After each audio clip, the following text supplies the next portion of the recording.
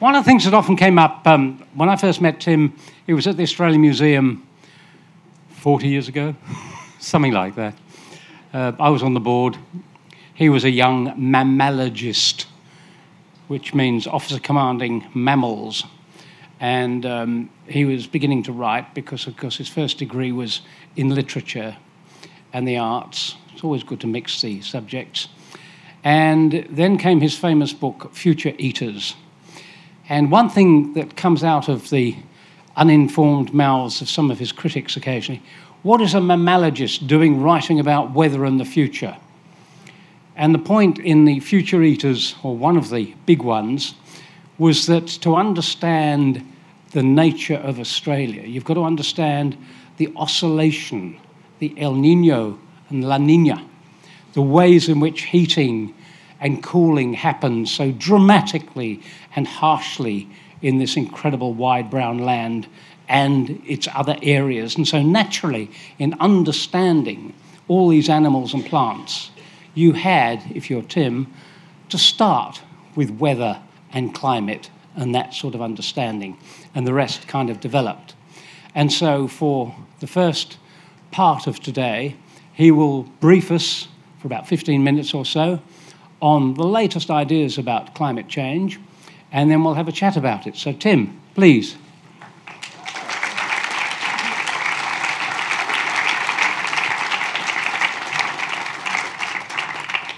Thanks so much, Robin, for that great introduction. Is that, are people hearing the microphones? Great, thank you.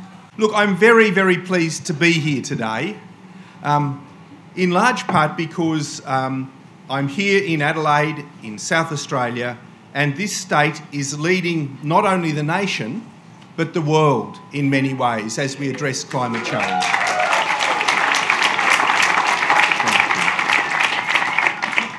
Having lived here for 7 years, I know that things aren't easy. Nothing is easy when we start undertaking these great transitions.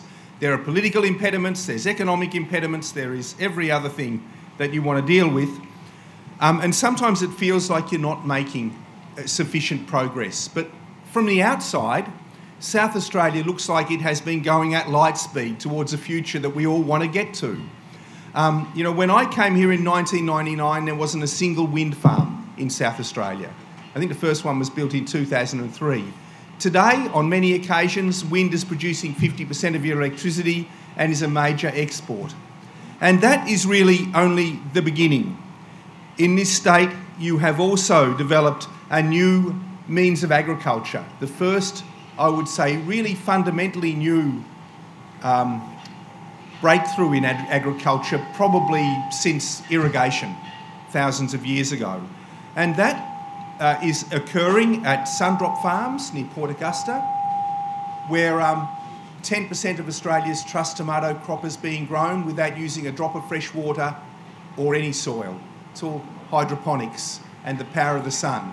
So what South Australia has showed is that the future of agriculture for crops like tomatoes is really in places that have abundant sunlight and access to seawater. It's an amazing feat, creating 200 full-time jobs in agriculture. That in itself is a rarity.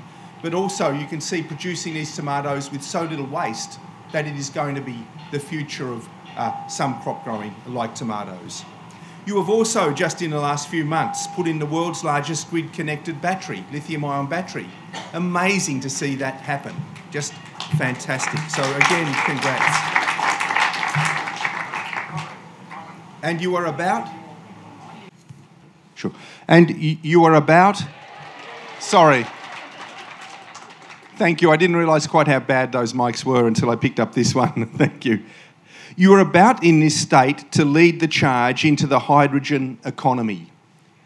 Plans were announced today for a hydrogen super hub at Crystal Brook, and you already have plans afoot to build a 15 megawatt hydrogen plant at Port Lincoln, which will be providing, my guess would be 10 to 20% of Australia's nitrogenous fertilisers from the wind, from the sun.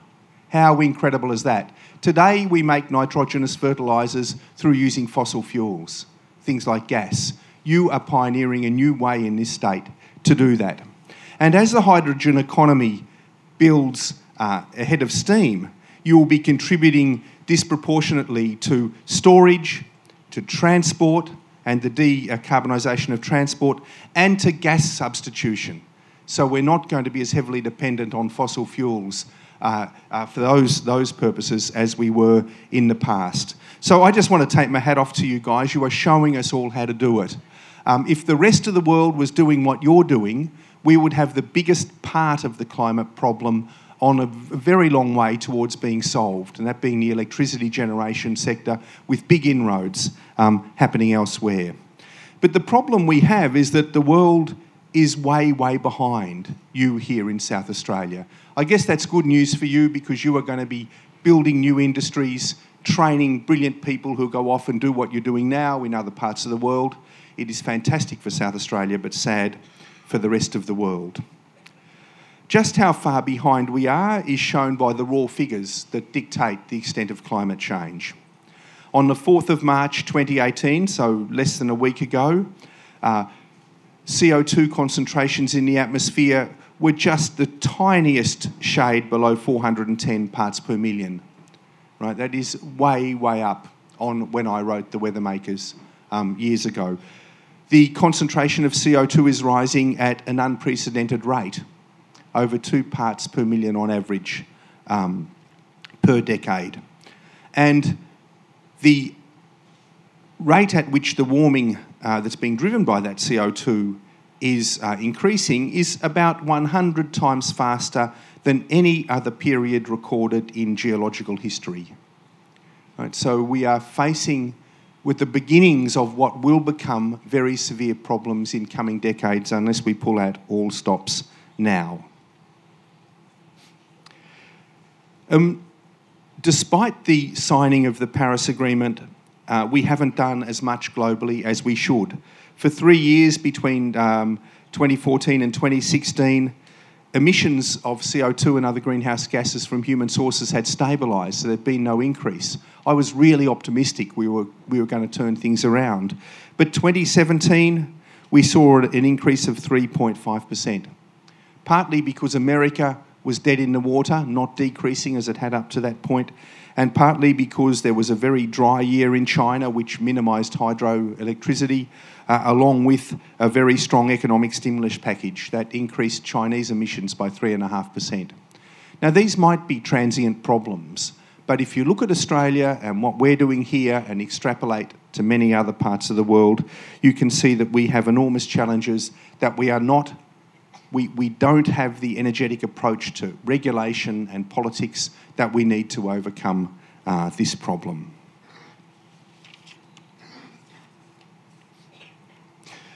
As all of this is happening, we're entering what I would call the acute stage of the climate problem.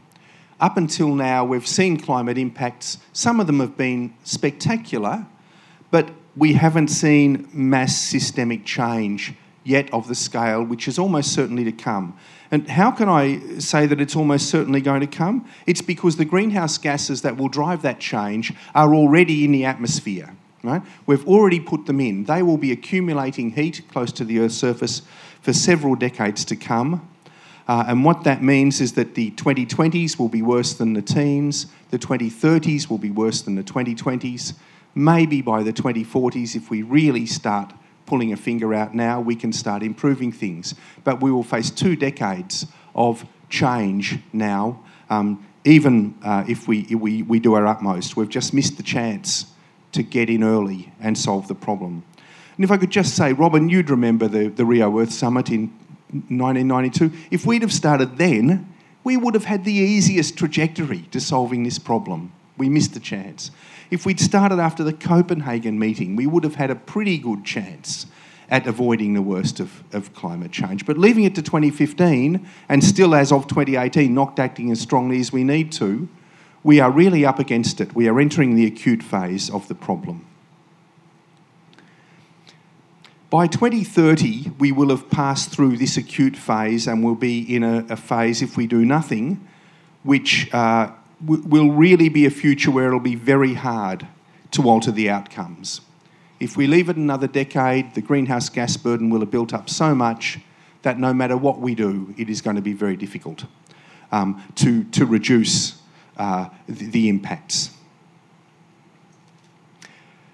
As it is now in this acute phase of the problem, we not only have to cut emissions as hard and fast as we can from all human sources, but we also have to build carbon negative technologies that will minimise or get gas out of the air in an attempt to minimise the future impacts. As it is now, there's a moderately good chance that even if we never emitted another kilogram of CO2, we'd still reach 1.5 degrees of warming.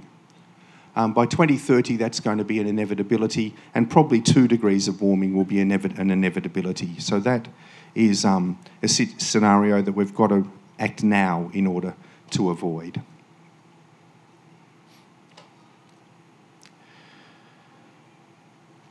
When you look at the cost of runaway climate change, you can see how severe they'll be.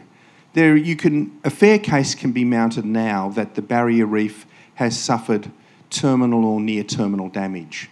We've had back-to-back bleaching events in the last several years.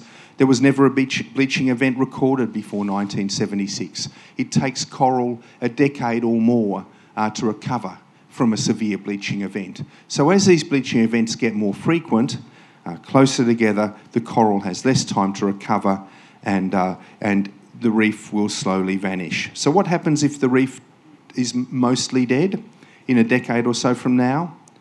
We lose all of that biodiversity, we'll lose our tourism, we'll lose our fisheries, and we will have increasing damage on the Queensland coast because the Great Barrier that always protected that coast from storm events will be gone. So the costs will simply escalate. If we look to the planet's north in the Arctic, we can see the melting of those ice caps. You probably read in March that temperatures at the pole in the dead of winter, the North Pole, were above freezing and stayed above freezing for a number of days in what climate scientists said was an unprecedented event. So those Arctic ecosystems with their walrus and narwhal and polar bears, it's hard to see them surviving if we continue on our present trajectory. There's a lot at stake, but there's a lot that can be done. And before I finish, I just want to point to a few opportunities that are directly relevant here to South Australia. As I said earlier, you guys have done so much. You've created a decarbonised electricity grid, by and large. You're really now powering down the hydrogen economy line. You've invented new forms of agriculture, all fantastic and absolutely necessary. But there are some big opportunities that are yet to be grasped. And one of the largest of them all is an opportunity for a carbon negative technology that South Australia is uniquely positioned to take up. And that opportunity concerns seaweed. You know that seaweed grows 30 to 60 times faster than land-based plants. It grows very, very fast.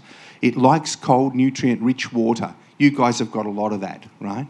And we've found out, just in publications done over the last 8 to 12 months, that in fact a lot of seaweed is sequestered in the deep ocean. So the carbon in that seaweed gets into the deep ocean, and that carbon doesn't resurface over timescales that are meaningful in terms of climate change. So if we can grow seaweed in areas where we can get some of the crop into the deep ocean, we're on a winner. We can sequester lots and lots of CO2. South Australia not only has the cold water to grow seaweed, it has a marine topography that is uniquely suited to sequestration. Most of the seaweed that gets into the deep oceans seems to get there through submarine canyons. There's about 660 submarine canyons identified around the planet, and one of the largest and deepest is right here off Kangaroo Island, 4 kilometre deep submarine canyon that is like a superhighway for taking seaweed, if you want, into the deep ocean and out of the system, along with all of the carbon that's in that seaweed. You also have a fantastic technical expertise here in marine engineering. The tuna industry, the offshore aquaculture industry has shown us how we can build durable structures to grow fish in the Southern Ocean. So you've got the two things that are really required to make a difference. What you need now is the investment, I think, to capitalise on that. Can you imagine a marine permaculture system operating off Kangaroo Island, which is producing not only seaweed but high-quality marine protein for export to Asia, which is utilising some of that seaweed crop while some of it is being sequestered in the deep ocean. In the US, over the last budget cycle, which was President Trump's first budget, I hate to say, but I must say, 2 very important tax credits were given for the sequestration of carbon. One was a $50 a tonne tax credit for the geological sequestration of carbon. Now, that could mean the disposal of seaweed into the deep ocean because it's on a geological timescale in terms of storage.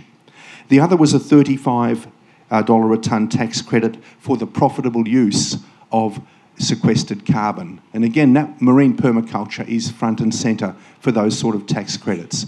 They're the sort of incentives we need at the state government or federal government level to start building new industries that will not only help feed the world, but will help sequester carbon at the gigaton scale eventually. So I just say to you all before I stop, you are in the ringside seat. You people and your vote has never been more important. You've led the way for the rest of Australia and much of the world. And yet the opportunities are there to do much more. Could I just beg you to take this next election seriously, talk to your politicians about what they're going to offer in terms of climate change, and vote for the best package. There's never been an election as important now because we are entering the acute phase of the crisis. What we do now and over the next 4 years will have a disproportionate impact. So I'm going to stop there and sit down, but perhaps have some questions with Robin. I may have to sit on the same couch as you, Robin. I think we've got one microphone.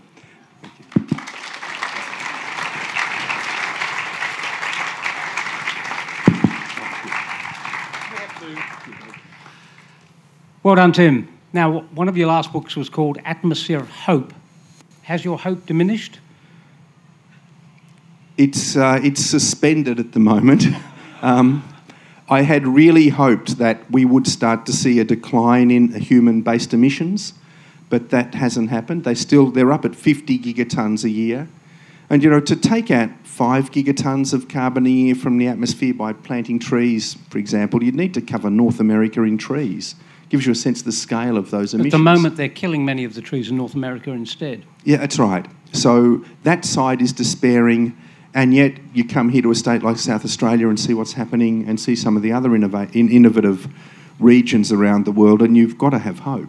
One thing that I really do not understand, because many people smear the sort of thing you've been saying as leftist or greenie, implying you're anti-capitalist, yet surely what we're talking about are the new technologies, the new ways you can invest, the entrepreneurial opportunities of the future instead of 19th century old-fashioned technology. Well, if you can't... Yeah, that's right. I mean,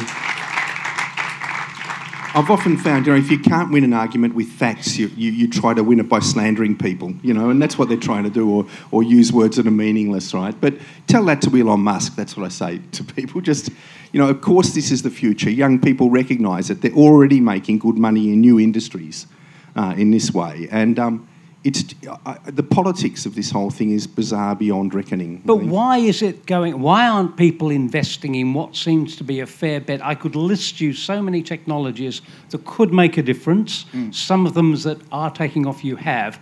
Why don't you have people jumping in with money instead of investing in the old-fashioned stuff that is likely to plunge? Look, I think part of the reason is just uncertainty. Markets don't like regulatory uncertainty, and one way of holding back that investment is just by creating an uncertain regulatory environment. But did you see Four Corners last Monday? No, I didn't. What was it? Did you see Four Corners last Monday? It was a whole program with no politicians, but only business people, and they're all saying similar things to you. Yeah, well... The business people are acting already in many areas in ways that are completely straightforward and concerned and getting on with it. Yeah. With them there was no argument. I don't know whether the leftist editors at the Four Corners studio have been... the Brothers Enclave has been destroyed. But no, it was absolutely 1 hour of powerful stuff from people in business who realise exactly the sort of things we've been talking about. Look, if you can do it in South Australia, you can do it in many other parts of the world. There's no doubt about that. And But it is that regulatory uncertainty, you know. I remember I came to South Australia in 1999. I lived here for 7 years, and I saw the beginnings, really, of a consistent state government approach to investment in things like wind and solar, you know. And it's taken a long time to build, as of course it should. But that consistency has been hugely important, I think, in this state. And, you know, where we've got governments that chop and change policy or come up with crazy stuff one week and then ditch it and something else the next, it's very hard for markets to invest in that sort of circumstance. How do you grow kelp, which is the seaweed you're talking about, on a scale that will make a difference, and why isn't it just growing anyway? Aha, well, that's the great question. The reason it isn't growing everywhere, particularly in the deep ocean, is that there's no nutrients in the top 300 metres of the ocean. They've all been used up. That's the photic zone, so they've all been used up. So kelp needs both sunlight and nutrients. So the question is really, how do you get the nutrients to the kelp?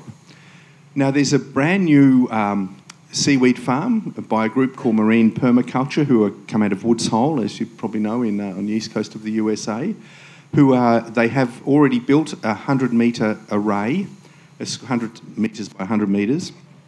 It'll be deployed in the Indian Ocean over the next 4 months or so, and it uses renewable energy, so wave energy and solar, to pump water up 300 metres to the kelp farm, which sits 25 metres below the surface, and will irrigate the kelp with that cold, nutrient-rich water. And they'll grow more than just kelp on that farm. They're growing a whole lot of high-quality But can you do it on a scale that will make a difference to our weather? Absolutely, you could. Yeah. I mean, much better than growing trees, in the sense that if you try to do it with trees, we've got limited land area, and trees grow so much slower than kelp. So you've got a much better chance. And the best estimates that I and others have on this is by 2050 you could be doing 4 gigatons of carbon a year. So, 15 gigatons of CO2 in round figures. So that's a big, big contribution. And in the film you did, and in fact in your book as well as the film, you showed that there are various products, food indeed, that you can make with kelp. You can make amazing food, medications, paper, structural materials, lots and lots of stuff. Plastics, it's endless, what's being done in Asia with this stuff. So you can sequester some there, but the key is, I think, having a carbon price that lets you sequester some of that kelp in the deep ocean, because then that is absolutely out of the system. Now, I mentioned the Four Corners. I don't think it's breaking an embargo to say that the heads of academies of the Commonwealth on Monday are going to make an announcement. I won't say what it is, but it's to do with climate again. These are, Venki Ramakrishna, who's the president of the Royal Society of London. By the way, where did Venki Ramakrishna, the first Indian to head the Royal Society, where did he go to school? I'd only be guessing, but I'd say Eton. Lots of Indians go to it. Or am I wrong? Unley Primary School. Really? Wow, that's fantastic, Robin. That's amazing. Wow. So we've got him and about 30 other heads of academies around the Commonwealth putting out a statement on Monday about climate. I won't say any more, otherwise I'll be in trouble. You've had the Four Corners, you've had the statement that I've just been broadcasting on the Science Show, which is the assessment in America of the impact of climate. And my feeling is that 2018 is different. Things have taken off. People are beginning to take it much more seriously than they did before, as if the evidence has reached a tipping point and people are convinced. Do you agree? I hope you're right. I hope. Look, it really has to be. When you talk to the experts in the fields, they were deeply concerned a decade ago. Now they are terrified because they can see these are the last moments, really, this next decade, where we'll have any control over the system. So we have to make those deep cuts starting now. And in a sense, I think that's why we're getting such a big pushback from the traditional industries as well. They see this as their last gasp as well. Even BHP the other day has pulled out of its alliance with the coal people, the Minerals Council of Australia and the world. Even BHP. Yeah, that's a big thing. It certainly is. Extraordinary, isn't it? Yeah. I want to ask you a few detailed questions about some of the technologies. For instance, critics of some of the wind turbines are saying they're becoming more and more expensive, and their building is using as much in the way of energy and carbon and such like as if you went for other systems. What do you think about that argument? Just say, look, the facts on the ground are pointing in exactly the opposite direction. Do we buy more cars as they become more expensive for the same model? No, you don't. I mean, look at GE is one example, right? They've just announced a 12 megawatt offshore wind turbine. Can you imagine that? I mean, today an 8 megawatt wind turbine is huge. 12 megawatts is going to be the next one, and they're going to be offshore, and they are cheaper than ever. So the price of wind energy is going down, the price of solar is going down even more spectacularly, and the price of storage is decreasing. So we can see in the electricity sector, I think no one will ever build another coal-fired power plant in Australia, and shouldn't be building them anywhere else. And this bit of news is for our friends, the bats in the trees up there, and the birds are flying past. Something I picked up in Texas when I was attending the AAAS meeting, that's the American Association for Advancement of Science. What they've developed is a kind of echo screen which you put up near a wind turbine that reflects sound, and when birds are flying, I don't know about the bats, I'll have to ask them later, is they are often just looking down. Yeah. They're not looking ahead to where they're flying in the sky. And so what they're doing when they're going tweet, tweet, or making whatever noises they are up there is waiting for some sort of feedback. And if you put a plate up next to the turbine, it reflects the sound, the bird goes, oh shit, and they look up and they avoid the turbine. Yeah. So the technology, however simple now, is there. Yeah, absolutely. And look, they're just the first innovations of many, I think, that'll cascade down the production chain. So, plastics now, they are, obviously the world is choking on the damn stuff. But in future, we will be able to use biological materials for plastics, or direct air capture of CO2 for degradable plastics or plastic substitutes. So there's a big opportunity in that area. I mean, it'd be nice to do without them altogether and just use banana leaves, but, maybe one day we will, but at the moment that's not there. I mean, carbon fibre is the other huge area. There's this breakthrough 2 years ago in the USA where people have been able to create carbon fibre from atmospheric CO2 directly at a cost, they say, competitive with current production methods. So, once carbon fibre gets cheap enough, who is going to want to use aluminium or steel for many purposes? Using the problem, atmospheric CO2, to outcompete sources of pollution is really smart stuff. So once we start moving that way, we will really, I think, start having a significant impact. I want to ask you about sequestration, which you mentioned in terms of the seaweeds, kelp, but just a mention of something I picked up in Caltech 2 weeks ago. And if you meet someone from Caltech, they've got at least one Nobel Prize. Yeah. It's just outrageous how clever they are.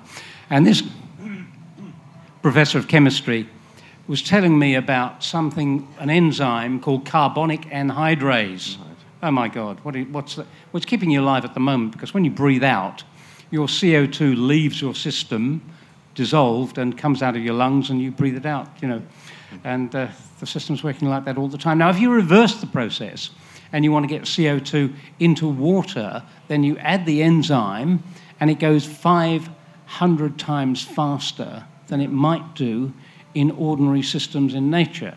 So the idea that they're talking about is to scale it up so that you can get a factory system. There are a number of ways in which you can get that negative carbon you're talking about, absorbing CO2. Now, if you can do it 500 times faster than it's normal, that should be really good fun, as long as someone, again, invests. Yes. Now, what sort of things have you seen around the place for sequestration, apart from the carbon fibres you're talking about? Yeah, sure. Is there much going on? Look, Siemens, I worked with Siemens for a number of years, and they are looking at exactly that technology. So you dissolve CO2 in water, run a weak electrical current through it, and you can create the building blocks for a whole lot of materials that are useful in many industrial processes and substitute for fossil fuels. So that's just one small example of that. We can grind up silicate rocks, which are, they're rich. There are many silicate rocks around the planet. And as they decompose, they absorb atmospheric CO2. Now, I've got a friend who's a glaciologist and geologist working in Greenland, he said that, as the glaciers recede, there are gigatons of rock flour being exposed. So if you want to, and they have silicate rocks in them, so if you want to, for example, use them as a soil amendment where they'll absorb CO2, or in the oceans to absorb CO2 out of the ocean water, you can transport them at relatively low costs. So there's another group of people talking about capturing CO2 over the Antarctic ice cap as dry ice. So, chill the air a few tens of degrees, let the dry ice fall as snow, and bury it in the ice cap. Again, these are possibilities. But I think that as time goes on, we'll see more and more of these. Which ones are going to be the winners, I don't know. But I have a strong feeling seaweed is going to play a role in this. It's already a $12 billion a year industry. We understand it very well. We now know how it's sequestered, and I think that is going to be a race very quickly to unlock the potential of that material. What about the development of the coastline? I've mentioned in this forum and various other places the role of seagrasses, which absorbed 40 to 100 times more CO2 than tropical rainforests. Yeah. Bloody seagrasses. Yes. So if you preserve the coastline and what's under the water, and you develop it in a way that enhances what's around, according to Jane Lubchenco, who is the former head of what they call NOAA, the Oceanic and Atmospheric Organization under Obama, you will increase the creation of wealth by 30%. So you don't shut down industry by preserving nature, you increase it by enhancing what's going on there, as you said, tourism and such like. Seagrasses, who'd have thought? I know, it's amazing. Whatever is beneath the waves there is hidden to our view, so we don't really appreciate it as much as we should. And often, as you say, people degrade seagrass for no good reason, whatever. But this state is very fortunate. You've got a really forward-looking organisation called SARDI here, which does a lot in the marine environment. And I think with those new values and new appreciations, and particularly the value of sequestered carbon, we can see huge opportunities in that area. It's interesting that we're so land-based. We don't look under the oceans, and yet it's 72% of the surface of the planet. And the systems really are different there. They work at a different scale and in a different way. Before I ask for questions, a couple of personal ones to you. Do you get put off by being attacked for the 100th time in the papers? God, I've got the skin of a rhinoceros by now. I think I don't. I don't. I just think it's like a game of rugby, right? We've got possession of the ball. We're running for the try line. We've made some steps forward, and every bugger on the other team is going to be using every tactic, legal and illegal, to trip you up before you get there. So we've just got to keep pushing on. Don't worry about them. Just watch the ball and watch the game.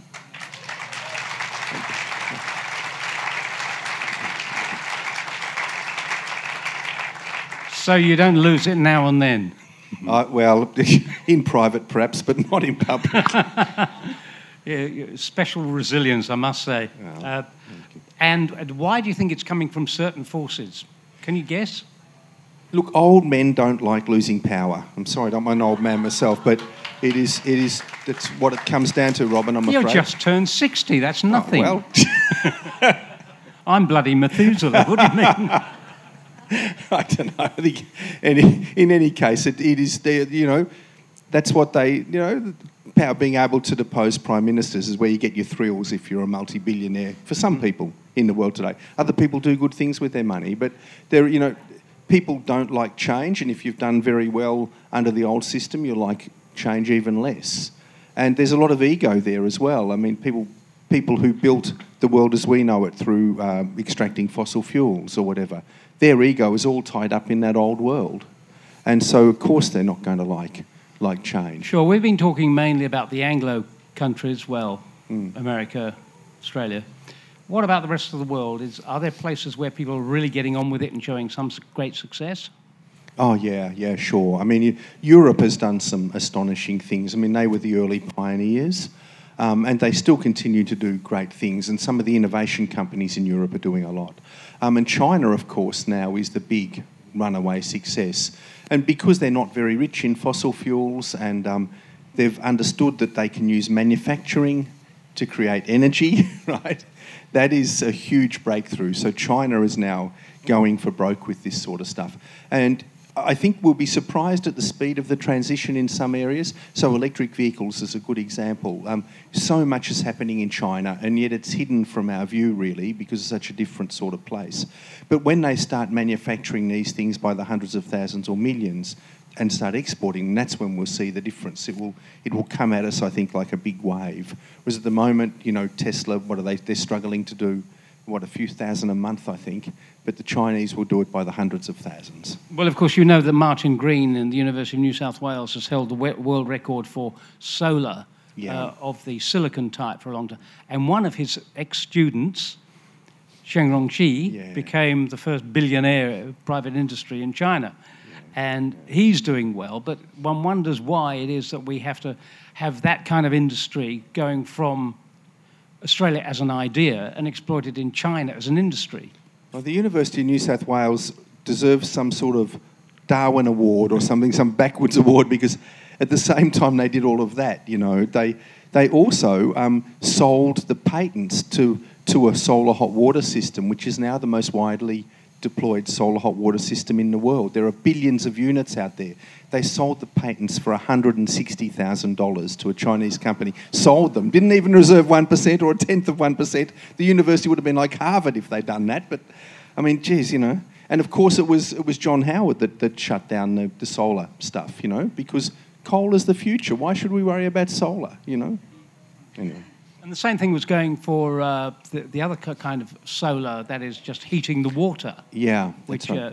Well, that's solar hot water. That was what right. the other one was for. That's right. It was a very simple system, perfectly suited for China, and there's billions of units out there today. And does that kind of solar system have a future, do you think? Oh, yeah, sure. Look, there are so many different sorts of ways of harnessing the sun's energy. One of the really interesting ones is the solar thermal technology, where you can you concentrate the sun's sunlight, so you've got say 1,000 degrees C. With that very high quality heat, you can do lots and lots of things in terms of industrial processes or desalination or whatever, but you can also store it, And I think that those solar thermal technologies, and again, South Australia has promised, I think, to build the largest solar thermal plant in the country in the next couple of years at Port Augusta. They will be transformational. Yeah. Okay, questions. So if you put your hand up. Could I just say, Ron, before we get on, I remember being here a couple of years ago when there was a group of young people working for 350.org who did a walk to Port Augusta in support of that solar thermal power plant being built. And we never give them credit, these young people, for walking 400 kilometres and putting the heat on the state government for doing it. But they really deserve a round of applause. One there in the middle.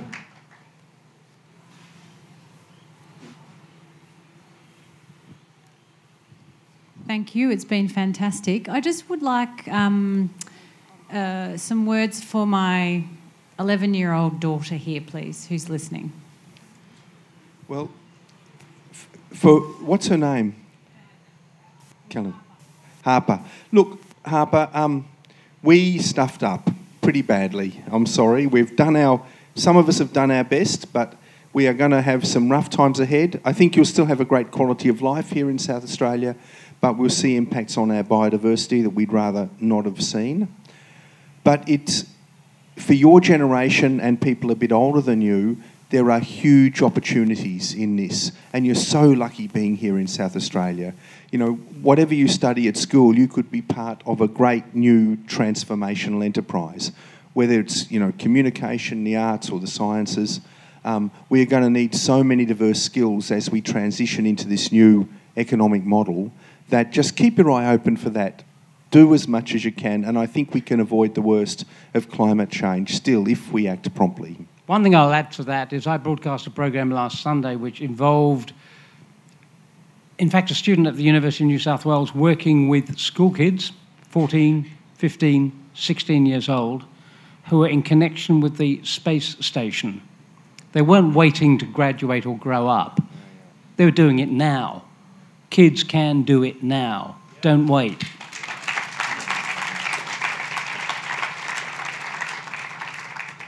Wait for the mic.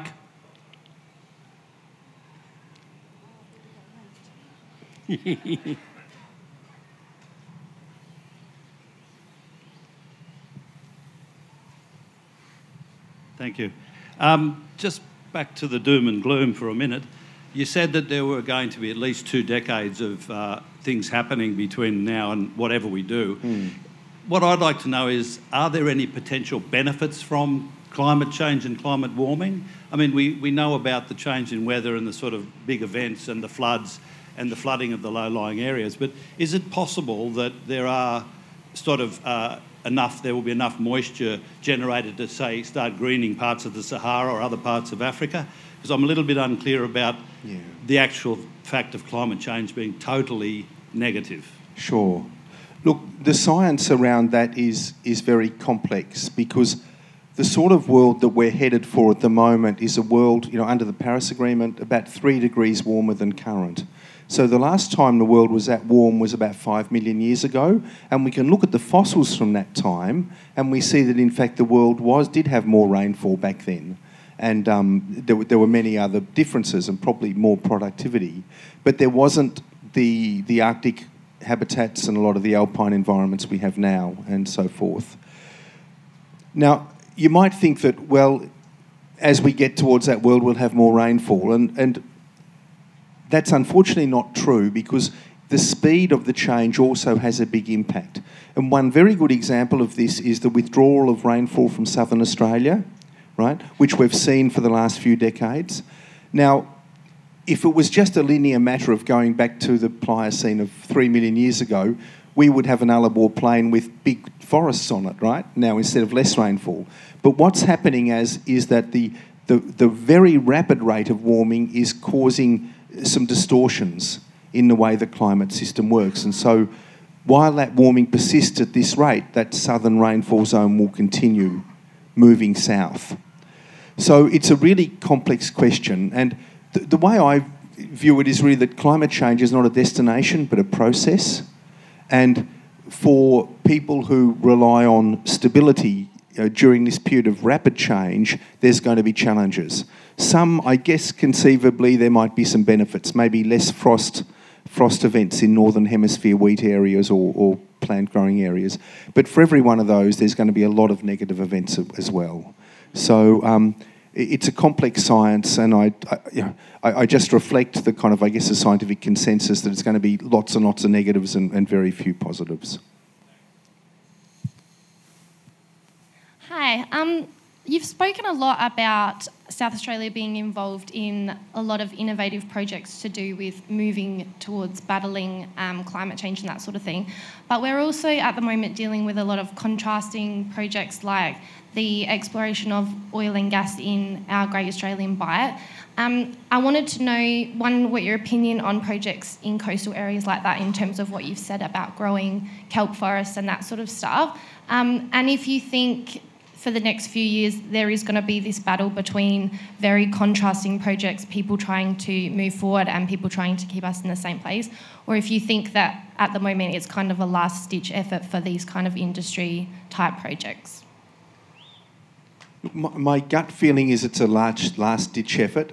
So if we look at exploration for oil and gas in the Gulf, in the Great Australian Bight, my guess is that there'd be a number of years of exploration there, and then a number of years of development before you get any return on your $1 billion plus investment. So you might be looking a decade out. And, if I was looking at that and looking at South Australia and say, well, the hydrogen economy is coming along pretty quickly, electric vehicles are coming along pretty quickly, is my oil really going to be worth recovering a decade from now, or my gas? And I guess the old dinosaur industries are making a bet that it is. My gut feeling is that's wrong. And let's just pick apart hydrogen, right? As I said, 97% of the world's nitrogenous fertilisers are made from natural gas at the moment. But right here in South Australia, you're developing a plant that's going to be making them from wind and solar electricity. Amazing stuff, right? Cost competitively. So that is a huge step. And the hydrogen that'll be generated as well, you can shanty that into the gas pipelines, I think on the order of 15%, without deleterious effects. So again, you're lessening the demand for gas. As we start getting into the technologies that Robin talked about with these means of capturing CO2, you start developing, again, the opportunities, cost-effective opportunities for substituting a lot more of the fossil fuel, the uses of fossil fuel we have.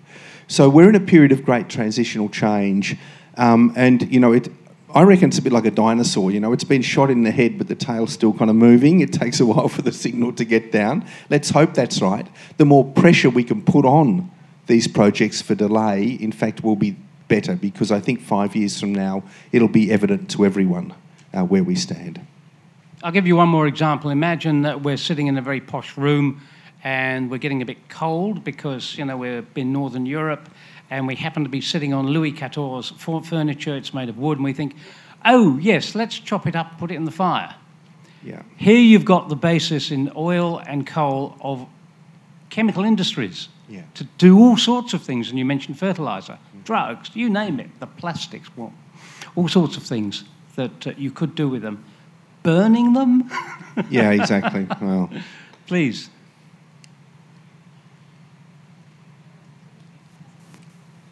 Hello. Tim, I'm one of a couple of early childhood educators sitting here today, committed to actually breaking down these very difficult concepts to the understanding of 4 and 5-year-olds. And I know I speak on behalf of both of us that we strongly believe that if we actually educate these young people and they go on with this in their education for the future, that there's hope for us all. I guess my question is, do we have time to wait for these 4 and 5-year-olds who then can have these ideals instilled in them from now through to the future? Do we have time to wait for that? No, we don't. We have to be the colossuses that holds up the sky for those kids to give them time to grow and then fulfil their part of that process, because we're not going to solve the problem over our generation, but unless we perform superbly this next decade, they won't have the opportunity to the full to do what they can to address the problem. So, you know, look, for me, 4-year-olds and 5-year-olds are the most precious resource we have.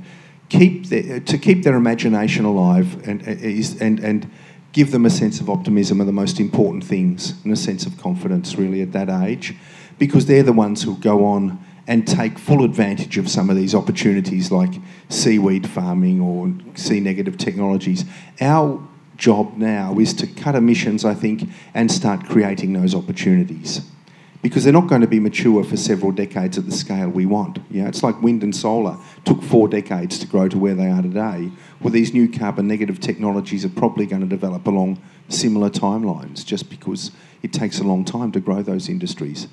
But it's all about, for me, imagination, possibility, confidence, love, all of those things. You know it better than I do for those kids.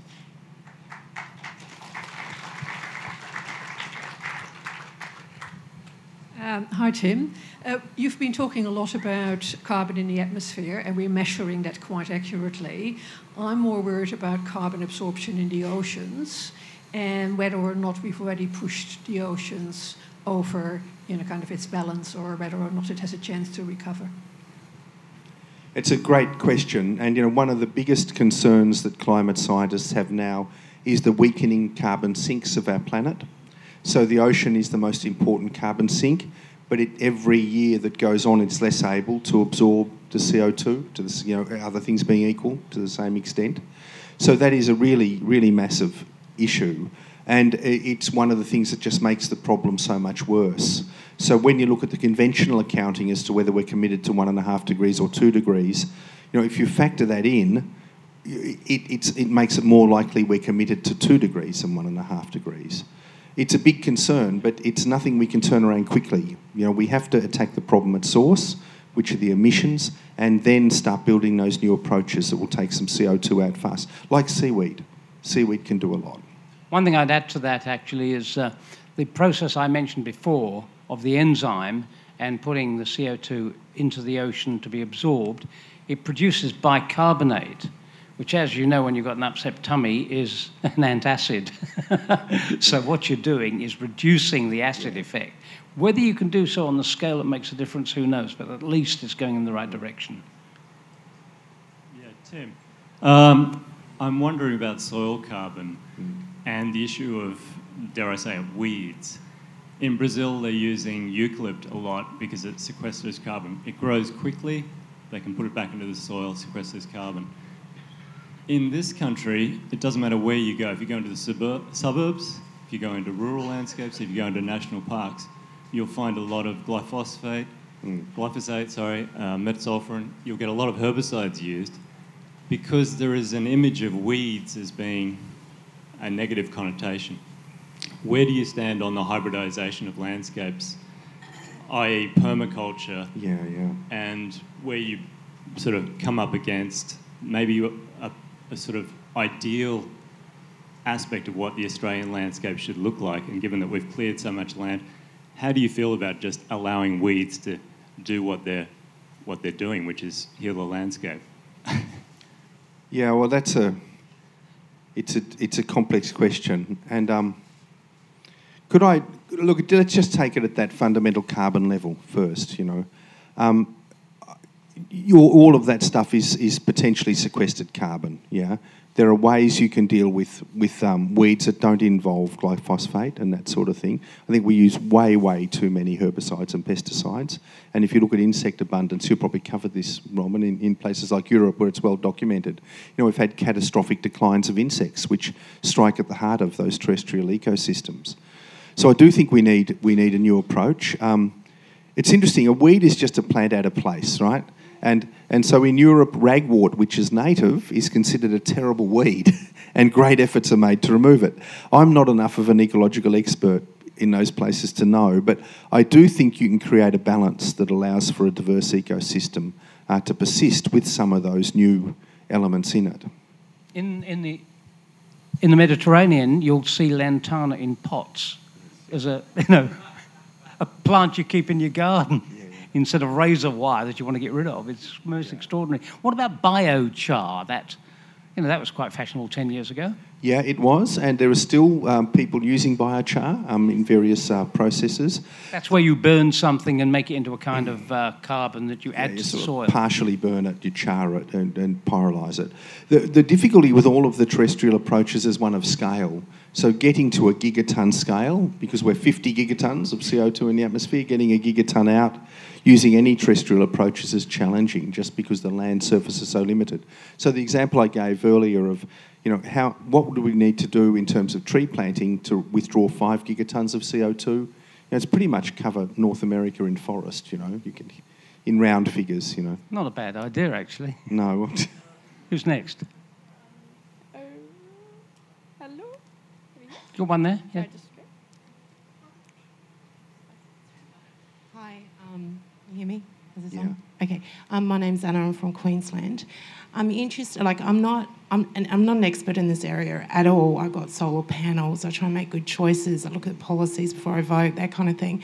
But what would be the one thing that you would advise that we action on that would make a difference moving forward? Actually, if you're coming from Queensland, may I refer you to, I read The Economist all the time, and last week, on one of the articles, it said Queensland, the buzzsaw capital of the world, where chopping down the trees is worse than in Brazil. Yeah. It's unbelievable. Yeah. Now. Can I just point to one very specific thing? And there's lots you could do as an individual, but just one thing Queensland could do. Queensland has some of the most progressive laws in the country concerning runoff from fish farms, from aquaculture. They allow zero runoff of nitrogen and phosphorus, right? And that has led to a total breakthrough in terms of water treatment. So there are new water treatment plants on aquaculture farms in Queensland that lead to zero runoff. But human sewage farms, human waste farms up and down the coast run off vast amounts of pollution because they're not regulated. Agriculture, other forms of agriculture still have huge runoff. So as a Queenslander, if you could extend that law from just fish farms to all waste, you would make a huge difference. in terms of helping the Great Barrier Reef with runoff. But you'd also, because those farms use seaweed as the active ingredient to get the nutrients out of the water, you create a major new material which can be used for fertiliser or making biochar or whatever else. And there's lots and lots of it. So I know that might seem off the wall as a kind of weird one, but it's an opportunity that Queensland sort of half grasped, Over there. Hi, so I'm in Year 12 at the moment, and for my research project, I'm looking at the ways in which we can reduce our carbon footprint. And so leading up to that question, I've been looking at why we need the negative impacts we're having on the earth or causing. And so on that, I was just wondering, what would you say are the biggest factors contributing to climate change? Well, there's one. May I just mention there's a book out in 2017 by, Paul Hawken. There are 200 different examples of ways in which you can make a difference in various areas we've discussed, and it gives an assessment of the impact and what happens when you put them all together. So Paul Hawken's book, which I presume you've seen, has got it all in it. It's a big book, but lots of colour and, a couple of pages for each. Look it up. No, that's fine. That's good. We'll try to get as many questions as we can answered. Where's that? Good. Where's our roving mic gone to? Hello. I've got it here. Oh right. Good. Hi, thank you. My name's Heather. I'm from the UK. When you're talking about the impasse at the top, the power grab that we see going on at the moment from the political characters such as Trump, Putin, they're very widespread. A lot of them are less visible. That are behind these sort of big fossil fuel companies, chemical companies. And you talk about character traits such as narcissism, ego, power grabbing. Kind of brings to mind for me this kind of predatory nature, which is a bit draws a parallel with the recent phenomena of #MeToo. And in a way, I think there's a huge need to expose these people. Even though they may say that they're elected, I still think there's a level of exposure that needs to happen. So do you think we need a kind of social media grab that goes out on the lines of #Earth2 or whatever it is, ideas welcome, to say this is no longer acceptable, this is persistent violation. When will it stop? Thank you. I've been waiting for it. Come on, we've been really hoping we'd get onto that. Because the Me Too, that whole phenomenon looked to me to be so powerful.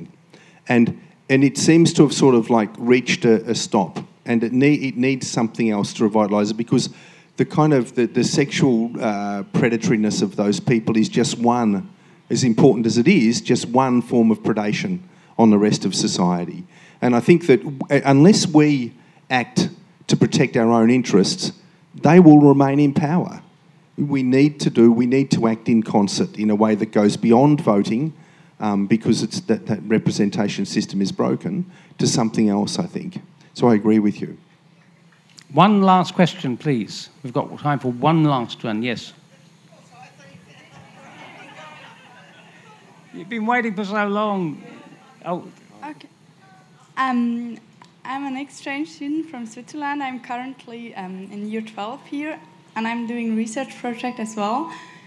And for my research project, I am having a closer look on artificial reefs, and therefore I was wondering if you think it would be if we increase the number of artificial reefs, if it would have a positive impact. Artificial reefs in the ocean. Yeah, look, I think it very much depends on where they are and what grows on them. To get permanent sequestration of carbon, we need to get the carbon into the deep ocean. So they need to be somewhere, or whatever it is that we use to capture that carbon needs to be somewhere near marine canyons. So I guess, look, it may have an impact around the margins, but if we want large-scale sequestration, it very much depends on that location. I think we've got time. This poor fellow, he has been waiting forever. Could someone hand him a microphone? And we can... Put your hand up. Run to the mic. Go on. Run to the mic. That's our last one. Thank you. Sorry, I know we've got about 10 seconds, so be quick. Otherwise, the Thank music you. will start. It actually relates back to the political question. Have you got any suggestions for how we can actually change this political system so that we move on faster? Because the mainstream media support them and they are corporate-backed. How do we escape this system? In 10 seconds, I think what we've got to do is have people of good standing in the community, like yourself, sir, I hope, stand for election, say, I'll only stand for 3 years. I've only got one item on the agenda, which is to make sure that every piece of legislation that's passed and actions has to go through a citizen jury. So we pay people for their time, people chosen at random who can make the decisions. So Parliament becomes really the agenda-setting thing. Thank you.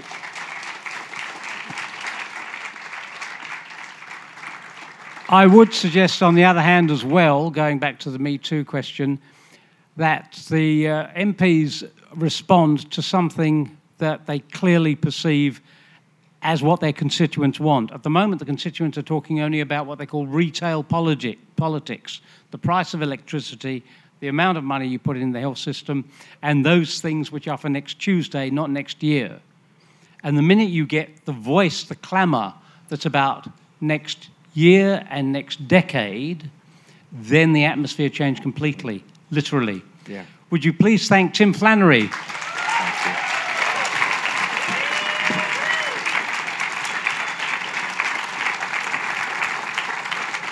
And thank you for staying cool.